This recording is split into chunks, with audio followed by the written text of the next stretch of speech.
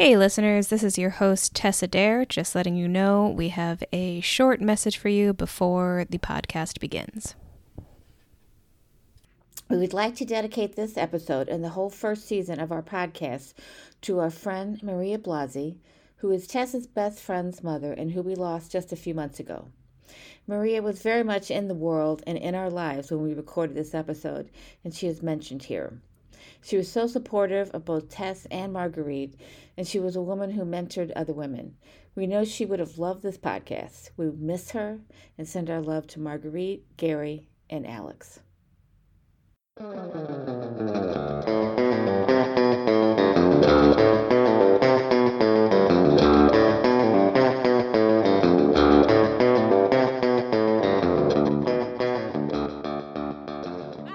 I'm Tessa Dare, author of the paranormal mystery series The Qurans and Chronicles, and a daughter. And I am Beth Von Baron, a freelance writer and author of the upcoming novel, The Outskirts Cafe. And I'm a mom, and I don't have my coffee with me today, but I do have a cup of water and a coffee mug, so I'm going to pretend.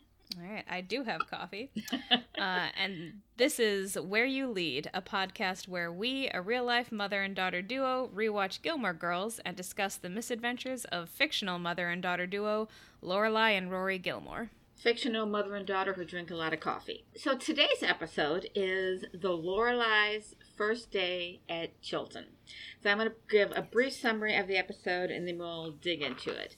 They start off with Rory's first day at Chilton, and Mom, Lorelai, is late. She sets her alarm. We don't get an explanation as to why it doesn't go off, but it doesn't go off.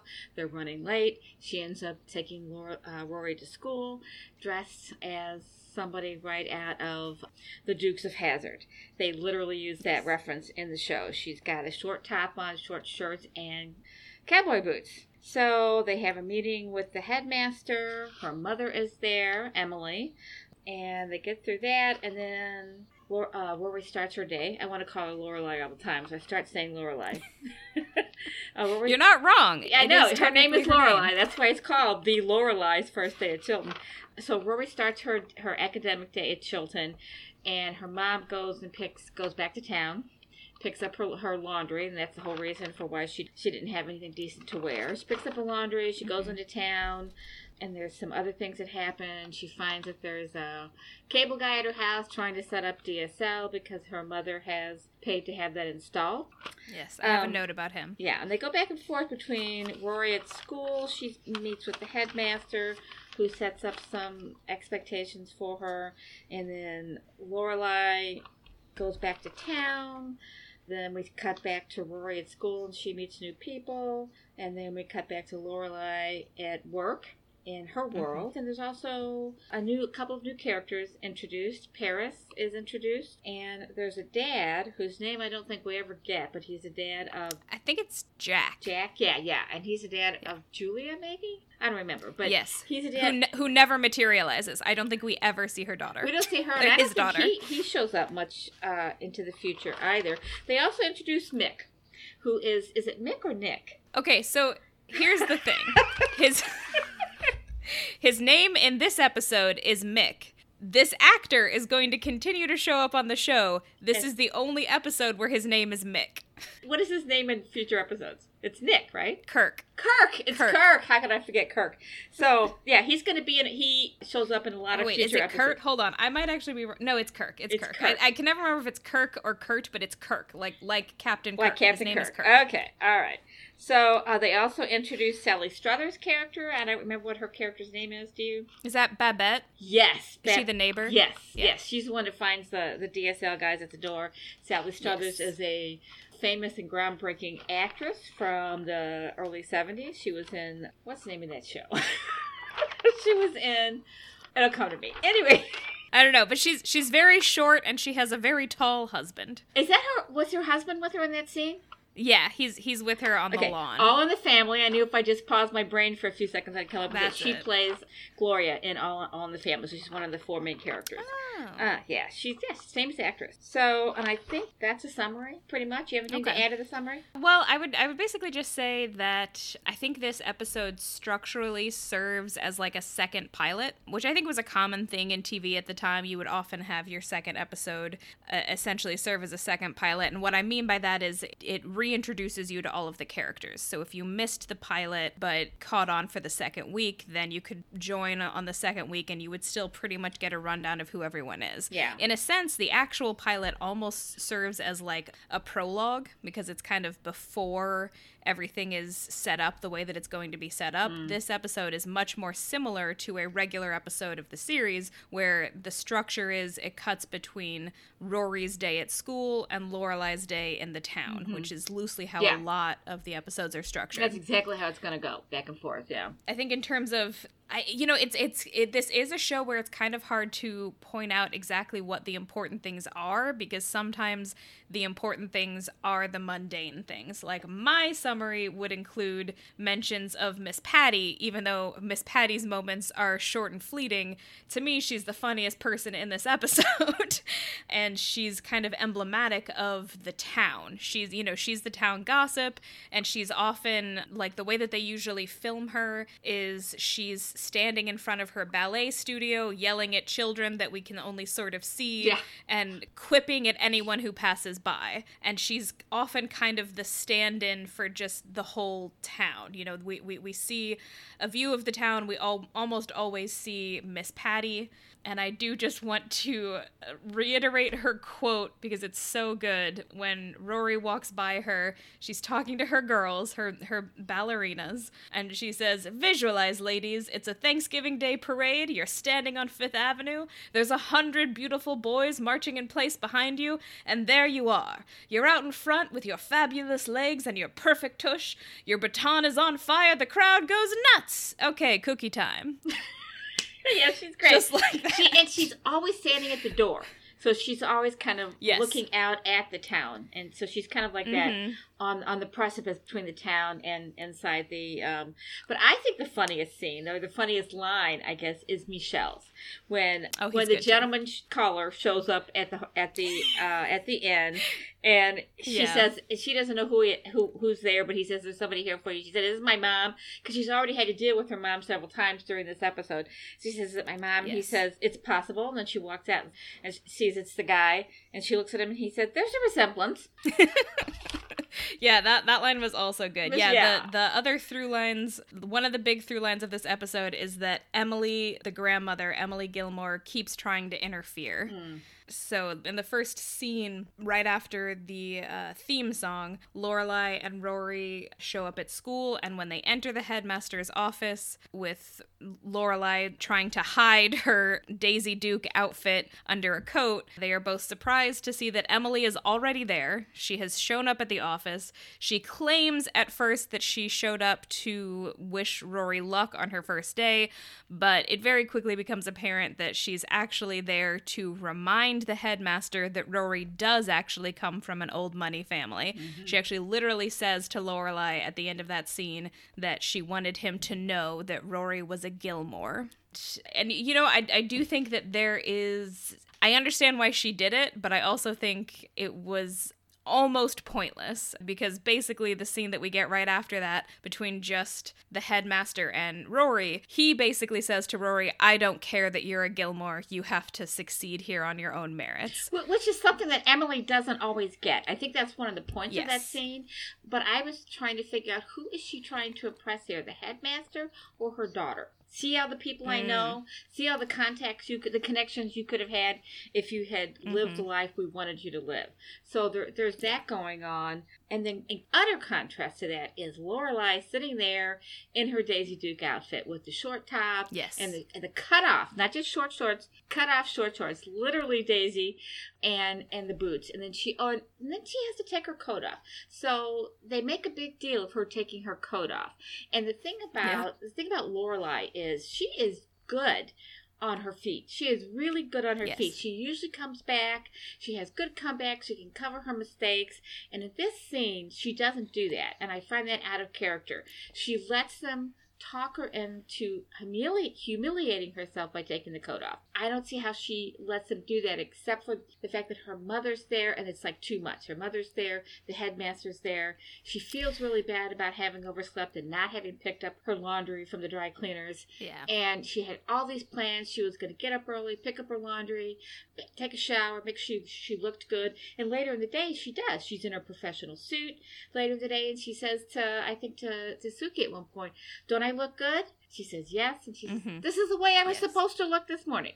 So it's a very interesting scene in the headmaster's office. It is, and I do think it's because her mom is there. I mean, I think it's also, I think she's frazzled because she overslept, but I think there's, as we may see as the series goes on, there is kind of a recurring theme of Emily Gilmore can just get under Lorelai's skin in a way that no one else can. Nobody Literally else just can. Her presence does it. And back up just a second here to the previous scene when she walks into the office and the headmaster's secretary is the stereotype epitome of, she looks like the Wicked Witch of the West. Yes. She's got this old maid vibe going on. Yeah. Very, very prudish and just prim and very big contrast to Lorelai and her Daisy Duke outfit. Yeah, and also her general youth. She is young for being a mom, and I think both she and both of the Lorelais have a little taken aback moment when this woman looks up at them. I think they were not. Yeah. I think you could argue that there's a little bit of ageism going on, but I think it's also they just were maybe not expecting to see such a stereotype show up. Yes. It's startling to them as it is. It's a visual stereotype, so it's visually startling to all of us. Yeah, we did breeze past this. I just want to touch on it briefly. I don't have much to say about it, but the cold open scene before the theme song starts is Lorelai painting Rory's toenails. Yes. Specifically, she gets through half of it, and then Lane shows up with a new CD that I had never heard of before. It's a band called XTC. Yeah. The album is called Apple Venus Volume 2. Yeah. I did look up the band, and based on what the sound of the first song on that album sounds like, I do think that the song that plays is from that band. It sounds like it's the same. Yeah, it did to me too. Yeah. I have nothing really to say about this band in particular. I don't know if that makes me a musical ignoramus. No. But I will say that it's an Ecstasy, I guess, was a flash in the pan. I mean, they were they were kind of came and went, I think, in the 80s. Oh, interesting. And the main singer, his name I can't remember. It seems like his first name is David, but I'm not sure. But anyway, they were just, I want to say, punk new wave out of that era. Oh, okay. Which is so. Well, that does track with Lane, because Lane really likes a lot of punk new wave stuff. But what's interesting also to me about that opening scene, it's the night before school starts. She's painting her toes with polish, red polish. She makes comments about it, and I'm immediately thrown back to the pilot episode where they're painting their nails in class. And that we talked in our first episode about how that was a stereotypical girl thing to do, and here the Gilmore Girls are doing it too. So it's kind of an interesting continuity thing.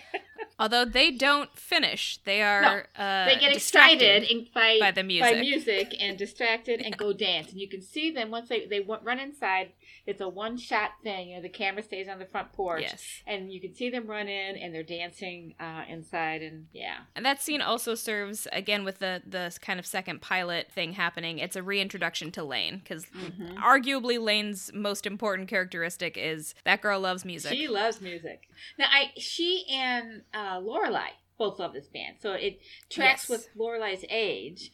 And with Lane's love of music, And Lorelai also loves music. They go to at least a couple of concerts throughout the show. And of course, there was the first episode discussion of Macy Gray. So it does track with Lorelai's personality too. It's more just, Lane regularly shows up yelling about the new music that she's got.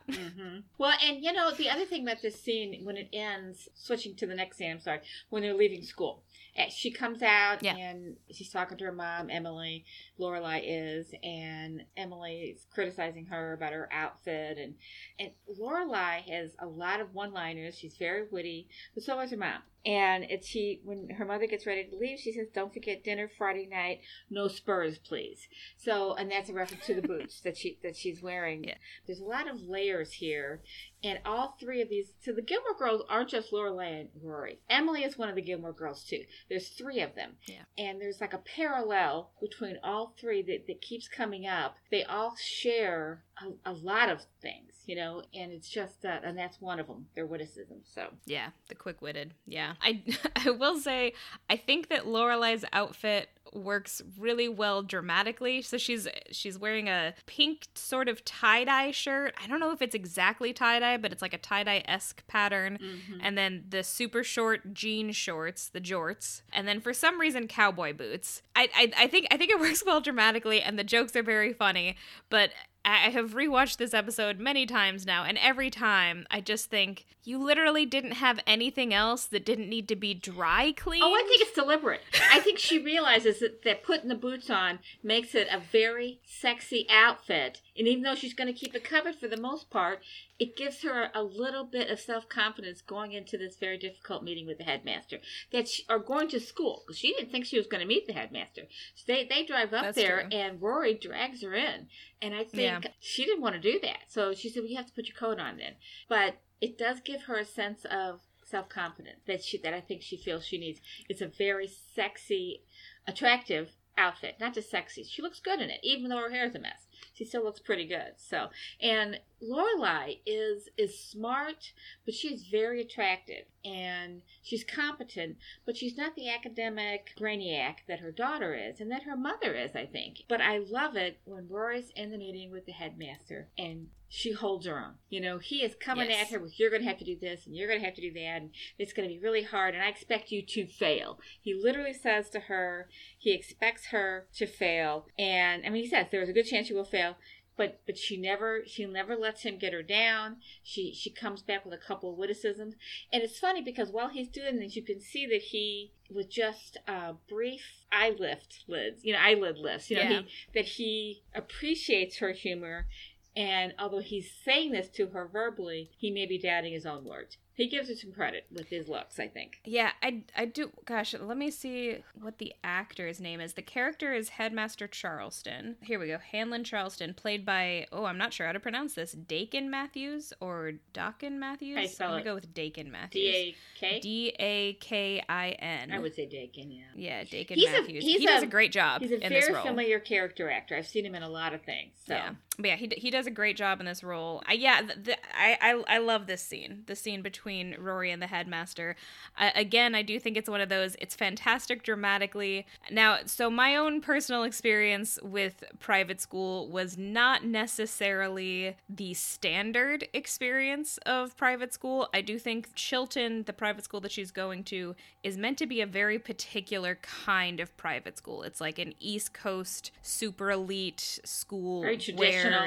Where I think this attitude, I'm not so sure how realistic it is that a headmaster would literally speak this way to a student, but I do think that the things that he says to her are emblematic of the attitude at this kind of school. Mm-hmm. The attitude is, we're going to be really hard, we're going to be uncompromising, and either you're good enough or you get kicked out. Because that is kind of what he kind of implies at the end. He says, failure is a part of life, but it's not a part of Chilton. The implication being, I expect you to fail, and if you fail, we're kicking you out. Yeah. There is no forgiveness here. That was definitely not my experience at private school. And I do want to be clear, I went to a private school that was very competitive. One thing that we did do that I think would probably fit right in at Chilton is at the end of every quarter, everyone's grades were posted in the main entrance hall.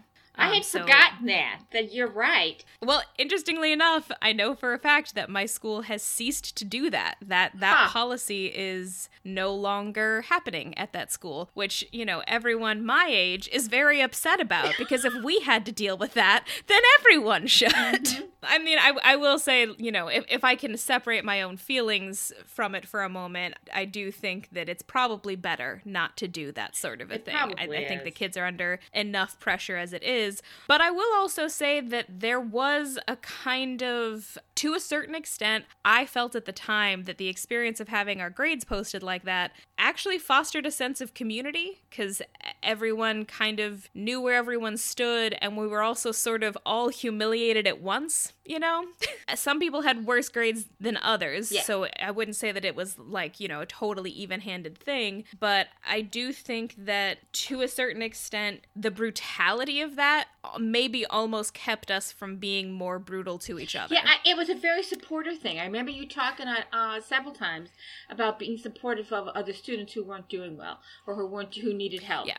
There was definitely, I think that was the reasoning behind it. So everybody could see who needed help, and I think that was really important. I will say that the scenes at the school, other than with the dad, they do meet the dad and they flirt, which is a little disruptive. And you know, again, it's like there's a recurring theme throughout the show where Lorelai has said, I always give in to guys, I let them overwhelm me, and here she is on her daughter's first day, when she's already late, flirting with the dude. But aside from that scene, all of the scenes at Chilton put me on edge. Yeah. And, you know, we talk a lot about you and me and the mother-daughter thing and how we relate to the Gilmore Girls, but when they cut to Lorelai with her back in the town, having picked up her dry cleaning, stopping in at Luke's to get coffee, I literally sighed in relief, because I do not handle, I'm definitely Lorelai, and you are definitely Rory, because I don't know that I could have handled the pressure of that private school as well as Rory does. I mean, she handles it. This is just her interaction with the headmaster is foreshadowing. She handles everything really well at the school. She does not fail.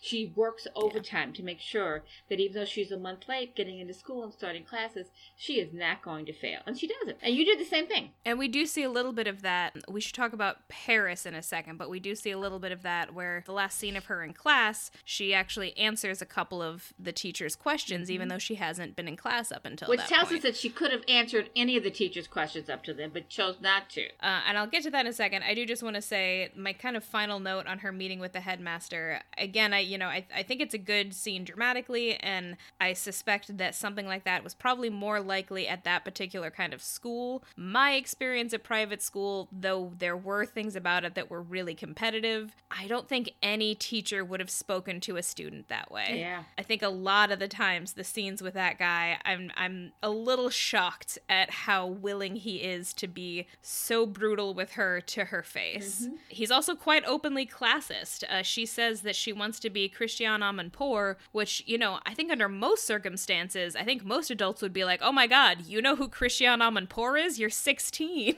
I didn't even know who that was until I went to college. But his response was, oh, you want to be on TV like Oprah. Which, first of all, okay, I understand why he's poo-pooing someone just wanting to be on TV, but I will just say, there ain't nothing wrong with wanting to be Oprah, okay? There isn't, but there's really nothing wrong with wanting to be Christiane Amanpour, who is one of the most respected journalists ever. She's in the Edward R. Murrow School of Journalism. She's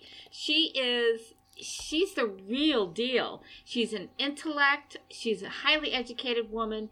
She happened to land on television, but she could have been a documentary filmmaker. She's written books. I was going to say she could have been a writer. She's written books. Yeah. She is a fundamentally well-respected journalist. Probably one of the most well-respected journalists out there today. And I can't tell in their interaction if the headmaster knows that, or if he's just trying to get her to think through what her answer was. It's hard to tell. I don't know that he comes off well later in the show, so I don't know. Yeah, I mean, honestly, I think he goes back and forth. I do think he's just trying to push her, and I think he's trying to make sure that she's not just telling him what she thinks he wants to hear.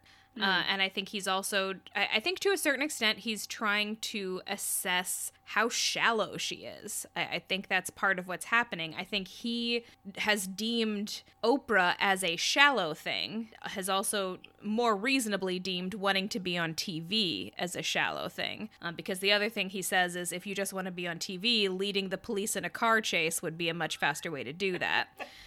Yeah.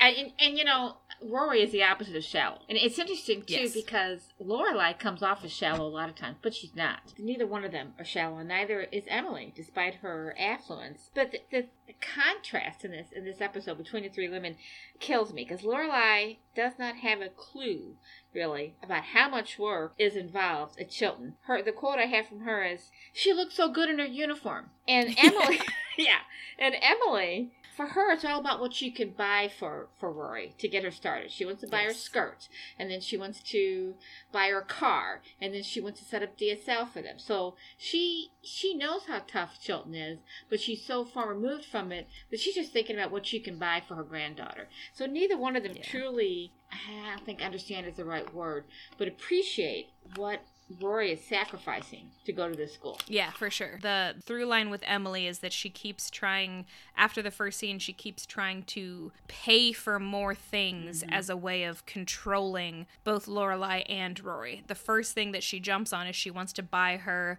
a bunch of uniform stuff, which it just occurred to me as I was watching this scene, because it's that they're talking on the phone, and Emily is just rattling off all of these different Chilton-related uniform things that she could buy for Rory. And just the thought that occurred to me was this scene is kind of putting the lie to the idea that wearing a uniform makes everyone more equal. Mm-hmm. That's very much not true, especially at a school like Chilton. The uniform is essentially a further status symbol. Mm-hmm. Like, the uniform itself is a status symbol, but on top of that, you can buy the monogrammed socks, and you can buy all of the different kinds of sweaters and the coat that Lorelai eventually agrees to. So I kind of appreciated that scene from that, just because I feel like maybe this isn't as much a talking point anymore, but I remember when I was around Rory's age, this debate about whether it would actually be better for students to be forced to wear uniforms because it evens everybody out, because it creates a certain kind of equality.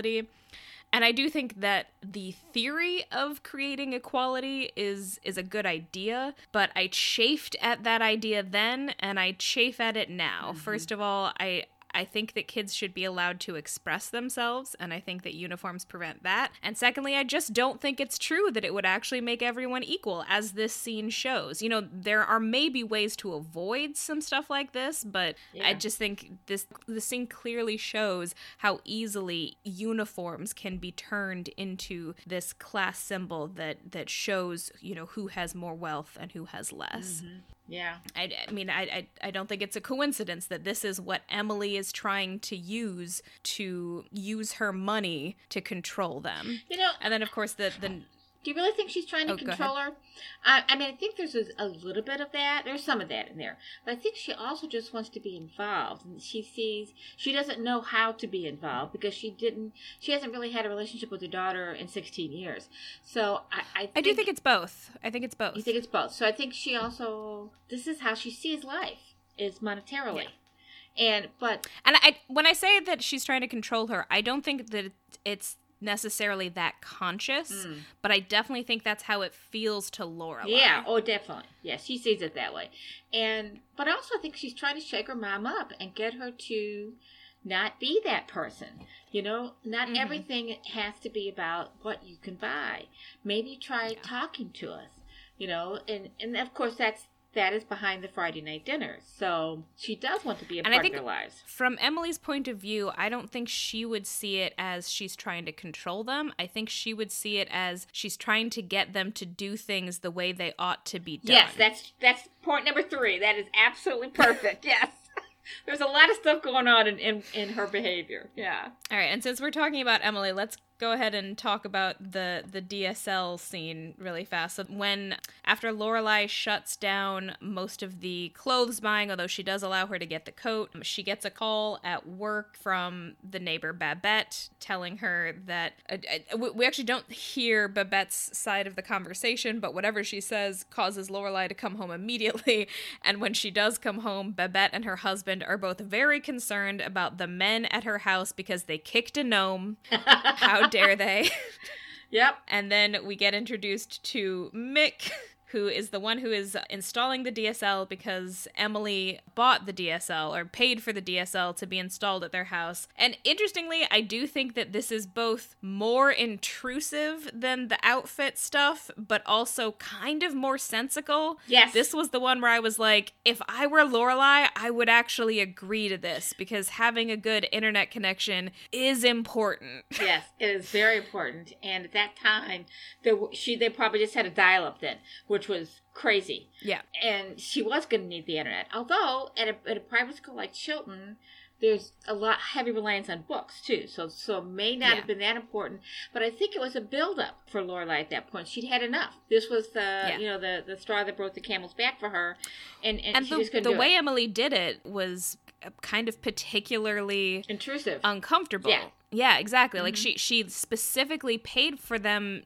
She specifically had them come when Lorelai would not be home, and told them where the key to her house was. Yes. I mean, how do you do that? Incorrectly, but then they could have gone into the house and taken stuff. I mean, it's just.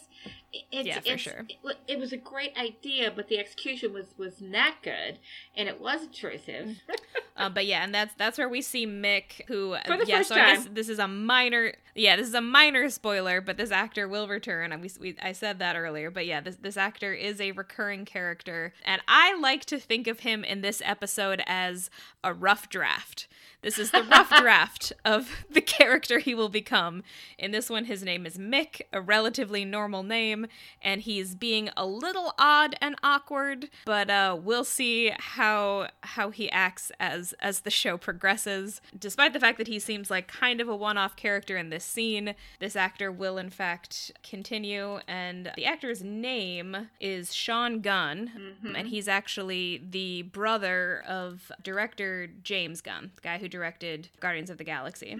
Okay. And he's been in the Guardians of the Galaxy movies. So just fun fact about Sean Gunn, he's also just a general, like, what's the word? He's got a long career. He's another one of those character actors. Oh, he's been actors. A lot of stuff, yeah. And it's the same character, but he has a different name later on. And he has a different job I'm getting ahead, I know, I realize that. He has a different job every time we see him. So yeah, we will come back to him, but in the future he will show up again. And we never right, really find out why he's called Mick in the first episode, or if it's even supposed to be the same character. They never really get back to that. Yeah, I'll see if the showrunners have ever talked about it. A cursory search did not tell me why his name is different in this episode, so we'll see if we can figure that out and talk about it next time. Now, we're moving into, so there's really three places. We go from school to the town to her job. So the next couple of scenes are at her job. And the thing that I wrote down in my notes about these first few scenes was she's back at the inn and she's managing stuff and she's got a lot of different things going on. There's a young guy who is there. His name is Derek. And he provides a great counterpoint to this young, he's cute, he's good looking, and he's a great counterpoint to this young, cute, good looking guy at Rory's school who is a jerk. So at least he seems like he's a jerk at this point, and that would be Tristan. Do you mean Tristan? Tristan, who has such an incredibly preppy name, and starts calling Rory Mary. And he called her that several times, and she gets in the car with her mom later in the day. That's the thing. Well, we'll get to that later on. Her mom explains what Mary is. But Tristan and Derek, to me, are like counterpoints. So one has a preppy name. He's rich. The other one is just, a valet. He works at the inn. He's not rich, and his name is Derek. So the dichotomy between the rich and the regular in the scene with Derek, to me, is astounding. And it actually reminded me today that I read this article about Jeff Bezos and his super yacht that he has built, and he cannot get out of the shipyard in whatever country it is. I can't remember now. But so they're going to dismantle a historic bridge. And he's going to pay for it because, of course, he can. I mean, he can go to the moon if he wants. So, yeah, I know. But he can't build a yacht that can fit through a bridge. And they knew this. They knew that he was building it so big that they would have to dismantle this bridge. They knew this 4 years ago because it takes 4 years to build these things. I guess if we're talking about class, we might as well talk about Jeff Bezos. I put it in my notes because that's what I immediately thought of with Tristan and Derek. I prefer to go my life pretending that he doesn't exist, but But yeah, super yacht. I mean, I'm sure Tristan is absolutely the kind of guy who would grow up to build a super yacht. So I see why your mind went. Oh yeah, absolutely. And then the same. I do want to go ahead. If we're talking about Tristan, I do just, I think I have some insight into Tristan that you probably don't because you weren't a teenager when this show was on. He's played by Chad Michael Murray, who was in every single teen show at this time. Oh my God, he was in everything. He was a star in, what's it called? One Tree Hill. Mm-hmm. I'm probably not going to be able to come up with, he was a recurring character in season 5 of Dawson's Creek. He dates like half of the girls on Dawson's Creek. He was one of those teen heartthrob guys. He definitely looks like he stepped right out of Dawson's Creek, that's for sure. Yeah, and his big show was One Tree Hill, but he was on Dawson's Creek and he was on this show. I feel like there are more that I'm forgetting. He was probably in a couple of teen movies as well. But yeah, I think, I'm not totally sure timeline-wise if the moment that he shows up, he would have been well known to most girls watching, but certainly in that time period in general, every girl my age knew who Chad Michael Murray was, whether they wanted to or not.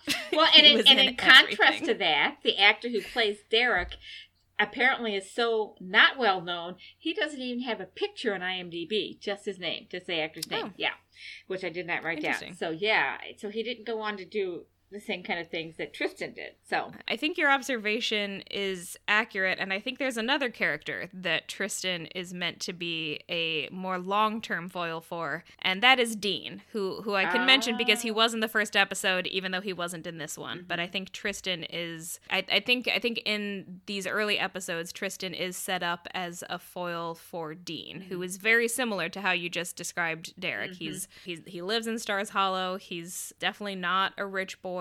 Not exactly poor, but, working class enough that he needs to get a job at Taylor Dosey's market. And he wasn't in this episode, so I won't talk about it too much, but I do think that dynamic is something we can keep our eye on as the series moves forward. Also, just on a personal note, yes, Chad Michael Murray was a big name at the time. I never quite got it, maybe because this was the first show that I ever saw him in, so to me, he was just a creep from the get-go. Creep, borderline sexual harasser, and that's maybe just how he impressed upon me. He is a creep. Yeah, I mean, he's a very attractive young man, so I understand why anyone would be. I mean, not to me personally. Yeah, I know. To me, he's a creep, but but I don't want to say that about the actor. I don't know anything about the actor personally, so I don't want to blame him for the fact that he did a pretty good job playing this creep. Well, and the contrast between the boys she goes to school with and the boys she lives in the town with is an ongoing theme in the show. Later on, who's the other one? The next one that comes in, he's actually a famous actor now. We don't want to get too far into spoiler territory here. Maybe as we continue, we'll have a segment called Rory's Boyfriends. Rory's Boyfriends. Yeah, let's do that. But if we're going on to the next scenes, the one with Michelle, I should say that right, Michelle, comes up at the, where the dad comes in, the dad she has flirted with at the school, who, of course, the running joke is, oh, you don't look old enough to have a 16-year-old daughter. So he says that to her. Every man she meets pretty much says that to her. But she makes a wise decision, and that is she tells him no. He wants to take her out to dinner. He shows up at the end, presumably because he's got a business lunch, but he asks her out and she says no. She's had enough time. The morning was a little traumatic for her. When she didn't get to dress the way she wanted to, she didn't get to present herself the way she wanted to, she kind of kicked back into old Lorelai and flirted with the dad and gave him the wrong impression. But when he comes to her place of business, when she's in a suit and she's presenting now as a competent businesswoman, she's found herself again and realizes this is not a good idea, and she tells him no. I'm proud of her. Yeah, it was a good scene. Yeah, and her reasoning is good. It's specifically that Rory has just started at this new school. Basically, Lorelai doesn't want to make her reputation for her by dating this guy on day one. Yeah. All right. We haven't really gone into Paris yet. Yeah, go for it. I wanted to talk about Paris. Just something occurred to me as I took pretty extensive notes, and I realized that Paris is not given a name until her like third appearance, I think, which just made me think Paris kind of gets the shark and Jaws introduction. Mm. You see her a number of times before you know who she is. The first time you see her is when Lorelai and Rory are entering the school. She and her two little friends. I think it's not too much of a spoiler to name them, and I think ultimately it's gonna be clearer if we name them. So Paris is the main girl who has some antagonism towards Rory. Her friends are named Madeline and Louise. I don't think they actually get named in this episode, but they will pretty shortly. And so the first time we see them, Lorelai and Rory are headed to the headmaster's office, and you just see them pass these three girls, and they all turn to look at Rory, and Paris in particular has a troubled look on her face. And then the next time you see them, Rory has gone to, I believe, the registrar's office. Mm-hmm. And the woman there is named Miss James. She takes Rory's big folder, which I guess is supposed to be her file, and puts it over on a desk in front of this other girl who is apparently working in the office. And that girl picks the file up and passes it out the window to Paris, who is hiding behind the bushes underneath the window. Apparently she has made it so she has arranged for this girl to pass her Rory's file so she can check out the new competition. She quickly reads through Rory's file and quickly notes that Rory wants to be a journalism student, which one of her friends, the blonde one, quickly notes that means that she's likely to go out for the school newspaper, which is called the Franklin. And Paris is not happy about that at all. She does pass the file back, and then our next scene with Paris is Rory entering her first class at Chilton, and she sits near Paris, and at the end of the class, Paris introduces herself and then basically tells Rory that she better watch out. Yeah. Like, before any other interaction has happened, Rory is basically totally blindsided by this moment. Paris just says, "You better watch out, you better not try to take my spot." Right away, and that's when we actually get Paris's name. So right away, we kind of understand that Paris is going to be an obstacle, an antagonist, a source of drama at this school. And that ramps up to 1,000,000 a couple of scenes later when Rory is trying to open her locker at school and it does not want to open. So, refusing to be beaten by the sticky locker, Rory gives it a huge yank and ends up stumbling backwards right into Paris, who was carrying this beautifully made diorama, and it gets knocked to the floor and completely destroyed. Yeah. So Paris already hated Rory, and right out the gate, Rory actually gave her a reason to hate her. It's not Rory's fault, but I would be pretty upset if someone did that to me as well. Mm-hmm. And then, irony upon ironies, it turns out that Rory is actually in the class that Paris made that diorama for. Paris gets called on to present her project, and Rory tries to explain that it's her fault. And then there's kind of this funny exchange with the teacher that I just noted because it's so strange. I do think that this teacher actually does talk like a teacher. I actually do find her very believable, but she gets extremely tripped up over the fact that Rory's name in the call sheet is Lorelai Gilmore, but she refers to herself as Rory Gilmore. Mm-hmm. And it's like this woman has never heard of nicknames before. Yeah.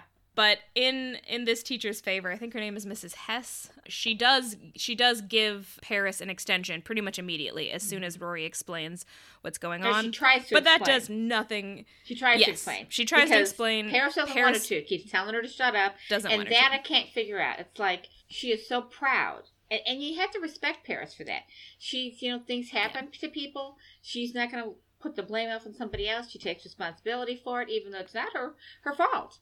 She had the project ready to go, but she is not willing to explain that to the teacher, which is an interesting character setup, I think, for Paris. It also does drive me a little bit crazy that, literally all she had to do was bring the broken diorama in. I know. And it would be very clear. It's right outside the room, on the floor. Yeah, it's right there. You left it in the hall, which, first of all, is a tripping hazard. Yeah. Neither one of them cleans it and up. Secondly, like, if you'd brought it in, it would be very clear how much work you'd put into it, but you just gave up. Now, that being said, I do think it's a very realistic teenager moment that just sort of like, well, I'm slightly upset, so nothing can be good again. It's a very, like, dramatic, I remember that feeling. I remember feeling like, oh, I wanted this thing to be exactly this way. One thing went wrong, so now the whole thing is ruined, and I will not be calmed. I will not be soothed. And I think that's a little bit of what's happening here. Yes, you definitely have a little bit of Paris in you, that's for sure. Yeah. I will add that in there. This is also the class where, and I guess because Paris is being so obstinate about letting Rory explain, Rory decides to answer a couple questions that this teacher asks, and she gets in there about Martin Luther. She identifies Martin Luther, and she answers the second question with the year. And there's a fleeting look on Paris's face. She is clearly annoyed, but she is also impressed. Because apparently nobody is as good a student as Paris is. And yet this new Gilmore girl may be as good a student as Paris is, smart as she is. And so she's impressed by that. And it reminded me of the scene, and I think we've already had it happen, where Lorelai goes in and yells at her mom in the beauty shop about setting up the DSL. And, and they have an exchange, and I don't know if that's before or after this, but I have them in my notes pretty close together. And Emily, says they go back and forth, and she accuses Lorelai of being stubborn about not wanting the DSL. And you and I both agree that this is one of those things where she could have backed down, Lorelai, but she just had it at that point. She was, it was just too much. And Lorelai says, "I'm not being stubborn as usual. I'm being me." And the thing is, at that moment, Emily also, who is annoyed with her daughter, but there is also a moment, a fleeting look on her face where she is impressed. She is proud of her daughter, and it comes and goes, and you got to watch. But so there's those two scenes. I think all three again bring me back to the fact that this is a story about three women. And Emily, she's mad, but she's impressed. Paris is mad, but she's impressed. Rory and Lorelai are formidable women, and they're very different. Rory's academic. She's kind of rigid. She's a little bit of a control freak. Lorelai's a little bit of a control freak too, but she's much more flexible and kind of, floozy. I mean, that's a bad word, but she's kind of a floozy. I mean, she comes to the headmaster's office in a floozy outfit. But they're both very formidable women, as is Emily. All three of these women are extraordinarily formidable in very different ways. And to me, these Paris scenes, too. And Paris too, yes. But for the three Gilmore girls, these scenes set that up for the series going forward, that they are just really strong, competent, formidable women. Yeah, I will admit that oftentimes throughout the show I find myself identifying more with Paris than with Rory. Yep. Something about just being a super uptight nerd. But no, I agree. And I do think the Lorelai and her mother at the salon happens after this scene, but they are like right next to each other. And the teacher is also impressed with Rory, which will also continue going forward. Absolutely. And the headmaster was impressed with her too. That's another thing. He hid it very well. He didn't want her to know he was impressed by her because he wanted to put the fear of God in her. But he was. Everyone in this show does very good face acting. There's a lot of like subtle moments.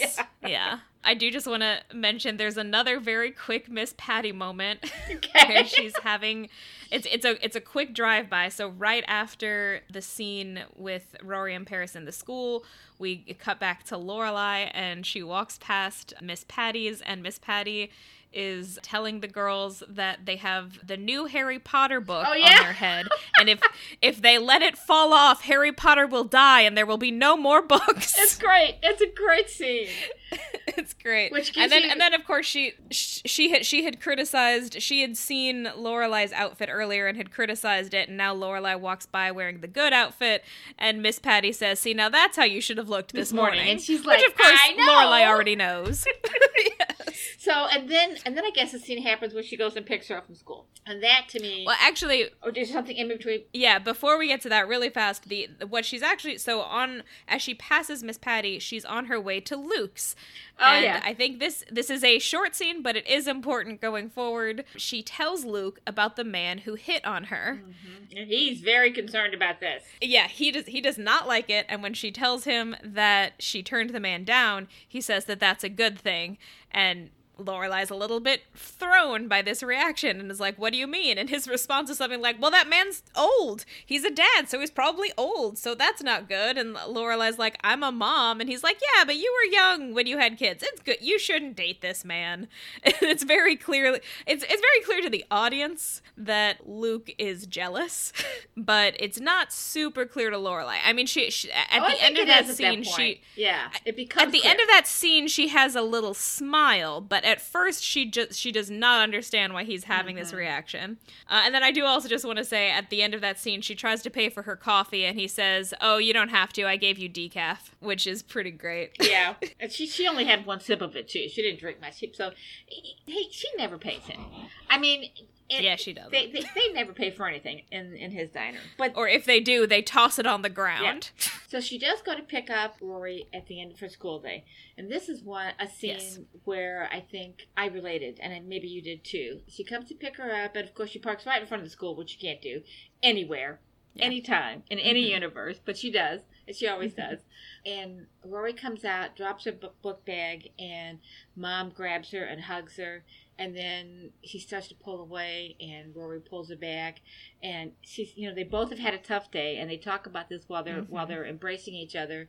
They are literally leaning on each other, literally and emotionally leaning on each other. It's like the two of them against the world. It's just a great visual scene, and it sets up, again, we're still setting up. It sets up the rest of the series. So, but in the car, go ahead and cut to the scene in the car where she tells her about what a Mary is, and it's like, of course Lorelai would know what this was, Yes. I didn't know what a Mary was, and I think I'm supposed to be her age, maybe a little bit older. I didn't know what a Mary was. And do we ever know what high school Lorelai went to? Did she go to private school? I don't know if they ever say, but I have always just assumed that she also went to Chilton until she dropped out, but I guess we don't really know that for sure. Maybe there's another private school that isn't as hard to get into that she went to. I don't know. We never actually find out much about what she was like as a student before she dropped out. Mm-hmm. So I'm not really sure. But she does say that she had a Paris when she was in school. Mm-hmm. She says that. A girl who was mean to her. And Rory asks what she did about it, and she replies, got pregnant and dropped out. Mm-hmm. Which is certainly not an option for Rory.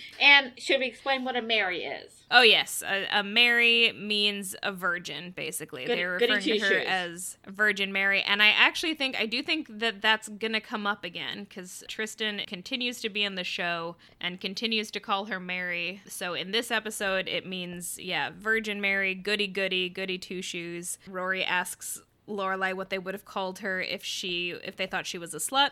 And Lorelai says, well, they might have added a Magdalene to the end. So Mary can be a multi-purpose insult. Mm-hmm. Yeah. Yes, it can be prude-shaming or slut-shaming, depending on how you use it. Because that's what we do with women. That's another point of this show throughout the series, and especially in the moment and with this episode, is that women are often the victim of slut shaming or whatever we do. It's not good enough. It's always wrong. And these three women actually set out pretty much to prove that is not right. That is not correct. That women, that these are strong characters and they do not fit into stereotypes at all, and reject that kind of name calling, So, although they do also occasionally engage in it a little. Oh, they do, of course. But nobody's perfect. I'm sure Paris gets called some names, I think. But you were talking about Luke in the scene earlier where she's, she kind of... Yes. I think she realizes it sooner than you think she did, that he was, he's interested in her. I think she realizes it by the end. Okay. I just think when he first says it, she doesn't understand what's happening, and then by the end, she does kind of realize it. Okay. And then actually later on, the last thing that happens in the episode is Lorelai and Rory walk by the diner, and Lorelai asks Rory if she thinks that Luke is cute, And Rory's response isn't exactly horror. But she's horrified. She says, if you date him, you'll break up and we'll never be able to eat there again. Yes, and there goes my coffee. Yes. Yeah. And it's so funny too because, well, first of all, is that the scene? That's before. That's early in the last scene because then Lane enters the scene too at some point. Are these two different scenes? So Lane is in the scene at the beginning. Lane has actually already left when scene, that exchange happens. To me, structurally, this is an important scene because it's how. If I'm remembering correctly, it's how they tend to end most episodes with the two of them and maybe one or two other townspeople coming together in the town at the end because the town is their family, and Lane is certainly a part of their family. And her mom calls her or something, or it's time to get home, and she has to take her hoodie off or her jacket off. And it's also a callback to the first scene of the episode because the first scene starts with Lorelai and Rory together, and then Lane enters, and then the last scene it's Lorelai, Rory, and Lane, and then Lane exits, and it's just the two of them. So it's kind of an echo of the first scene. But yeah, at the beginning of that scene is the three of them walking and eating pizza and more jokes about how Lane's mother does not allow her to eat junk food. Although I will say, I'm again on Mrs. Kim's side here. I am a frequent eater of tofu, as you know. I'm a vegetarian. I eat a lot of tofu. And my response to Lane saying that Mrs. Kim has found a place to buy tofu in bulk was, oh, I wonder if that really exists. Yeah, but the thing about Lane that I love about Lane, actually, her character, is that she's able to straddle the two worlds so efficiently and without missing a beat. She just, she totally accepts how her mom is. She has absolutely no anger about her mother. Loves her mother, accepts who she is, accepts the whole Korean universe, and yet is such an American girl that you expect to hear Tom Petty singing in the background. And actually, I think you do at one point. But she's such an American girl, and she fits in so well into the town. And with the Gilmore Girls, she straddles all these worlds so easily. I just find her the most soothing character in the show, the most stable character. It's fascinating to me how easily she does that, and so delightfully. She's a delightful character. Yeah. She's happy for the most part. I just love her character. Yeah, I love Lane. Lane is great. And I love that this show introduces Rory as a girl who has female friends. Because I do feel like there is a version of this show without Lane that is immeasurably worse. Oh, yeah. Both because Lane is a great character and because Lane is honestly one of the things that makes Rory more relatable to me. You know, just having that kind of a best friend who you're so comfortable with that you're constantly together and you're so aware of the other person's family that you sort of know how to navigate them. Yes. You spend time with the other person's family. So, because that was my high school experience. I did have a friend whose family I loved being with. They were just so, this was Julie, and her family was just so, they seemed very happy and lively. They were funny. My family was much more serious. There was a lot of fighting with my parents. And so you always see in your girlfriend's families, I think, what you don't have, what you lack. And of course, there was a lot of stuff going on in Julie's family that I never saw and didn't know about until years later. But where you fit in with the family, it's a very common, I think, storyline. And it's true. Yeah. Well, you had an experience like that with Marguerite and her family. You went to stuff with her family all the time. You had dinner with them. They lived close to school, so sometimes you stayed overnight. Yeah, so it's a good thing to have. Girlfriends are good to have. Yeah, it wasn't like a direct parallel here because you weren't like banning me from eating pizza or anything. But yeah, Marguerite did live much closer to school than I did, and you know, if we wanted to do anything near school, it made a lot more sense for me to stay overnight at her place. And so I did end up spending a lot of time with her family, and those are good memories. Yeah. That pretty much brings us to the end of the episode. Any closing thoughts? So just one final note. So the episode ends with Lane peeling off, and then it's just Lorelai and Rory, and they discuss Luke, and Rory is very against Lorelai dating Luke. And then I just think visually it's kind of important what happens next. They had paused briefly outside the diner, and then they decide to walk away. They don't go in. And Luke comes outside and kind of watches them as they walk away. And it's not exactly a sad moment, but it is definitely a wistful moment. I got the impression that he was expecting them to come inside. Now, see, I got a completely different impression from that scene, but I think you're right. My impression was that he didn't really see them. He was just kind of coming out to look at the town, and then he goes in and closes the door and closes up the shop, turns the sign around and says it's closed. But you could be absolutely right. I think it's open to interpretation. Yeah. But I think that your interpretation is very valid. I mean, it could have been wistful. Yeah, I can't say for sure that he saw them. It was more just definitely the feel that I got from him standing in his doorway was just wistfulness. Yeah. And I think that that's important for his character, because that's a side of him that you don't always see. Yeah. Especially up until now, we've only seen grumpy food Nazi Luke. Maybe that's a flippant use of the term. And same with my interpretation, that if it's him just kind of looking out at the town and having a sigh of, I don't know, joy, acceptance, he feels a part of the town. That's not something we ever see from him either. He is always mad. Yes. He's a curmudgeon. Luke is a curmudgeon. Yeah. And you did mention last time that you were wondering how he came to own the diner, which we will get there, and it hasn't been answered yet. Mm-hmm. But I do think that this moment is it's just sort of filling in at least a hint of the softer side of Luke. Yeah, and he does have a softer side. And he's a great character. I love Luke. Yes, he is. He's a wonderful character. He's great. I can't remember if I said this last time. Maybe I'll end up saying it every episode, but one of my biggest reactions this time around is I can tell that I'm in my 30s because Luke is undeniably the hottest man on this show. Oh, to me now. Isn't he though? He absolutely is.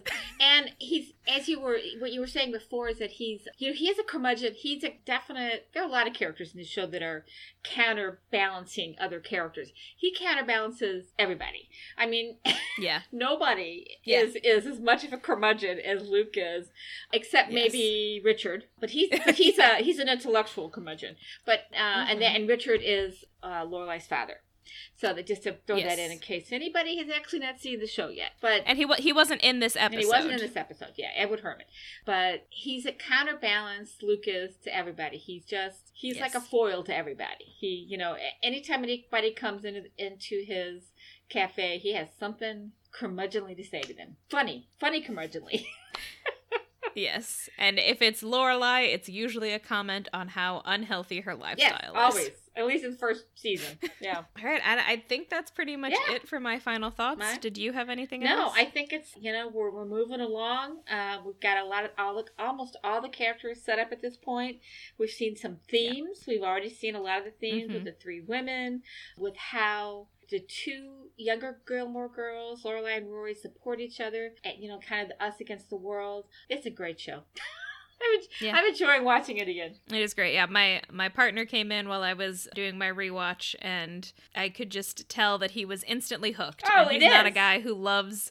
Yeah, he doesn't like all the teen shows that I love to rewatch, but the humor of this show pulled him in immediately. No, it's not a teen show. That's the thing. Is it hits. My mother would have enjoyed this show because she would have, totally. She would have related to Richard and Emily, and the Sally Struthers character who's also older. So yeah, there are a lot of characters in this show at different ages and at different points in life, and all of those perspectives are represented at some point. Mrs. Kim is a wonderful character. She's a stereotype, but she breaks that stereotype again and again. Yeah. She is so much more than her stereotype. And even though she's aggravating, you love her. I mean, there are none of these characters that aren't lovable. She is in some ways treated like a first-generation Korean immigrant stereotype, but she's also treated as just a very smart businesswoman. Mm-hmm. Like, part of her character is she's a smart businesswoman. Yes. And she's smart, she's exacting, and she won't let people take advantage of her. Just like Lorelai. She and Lorelai have that in common, and yet they don't see it. Yep. They don't see it, but they have a lot in common. So, especially since Yeah. we never see Mrs. Kim's husband. We said that last time. Yes. So we don't know if she's a single mom or not. I mean, we don't know. Yeah. But anyway, so yeah, good episode. Good show. All right. I've been Tessa Dare. You can find me at my website, Tessa Dare. That's TESSADAIR.com. And I'm Beth. You can follow my weekly posts on my Facebook writer page, which is Beth Von Baron Writer. That's BETH, V as in Victor, ON, B as in boy, EHREN, Writer on Facebook. And yeah, I have to spell my name all the time. It's a hard one. And this is Where You Lead, and we will see you next week. Bye.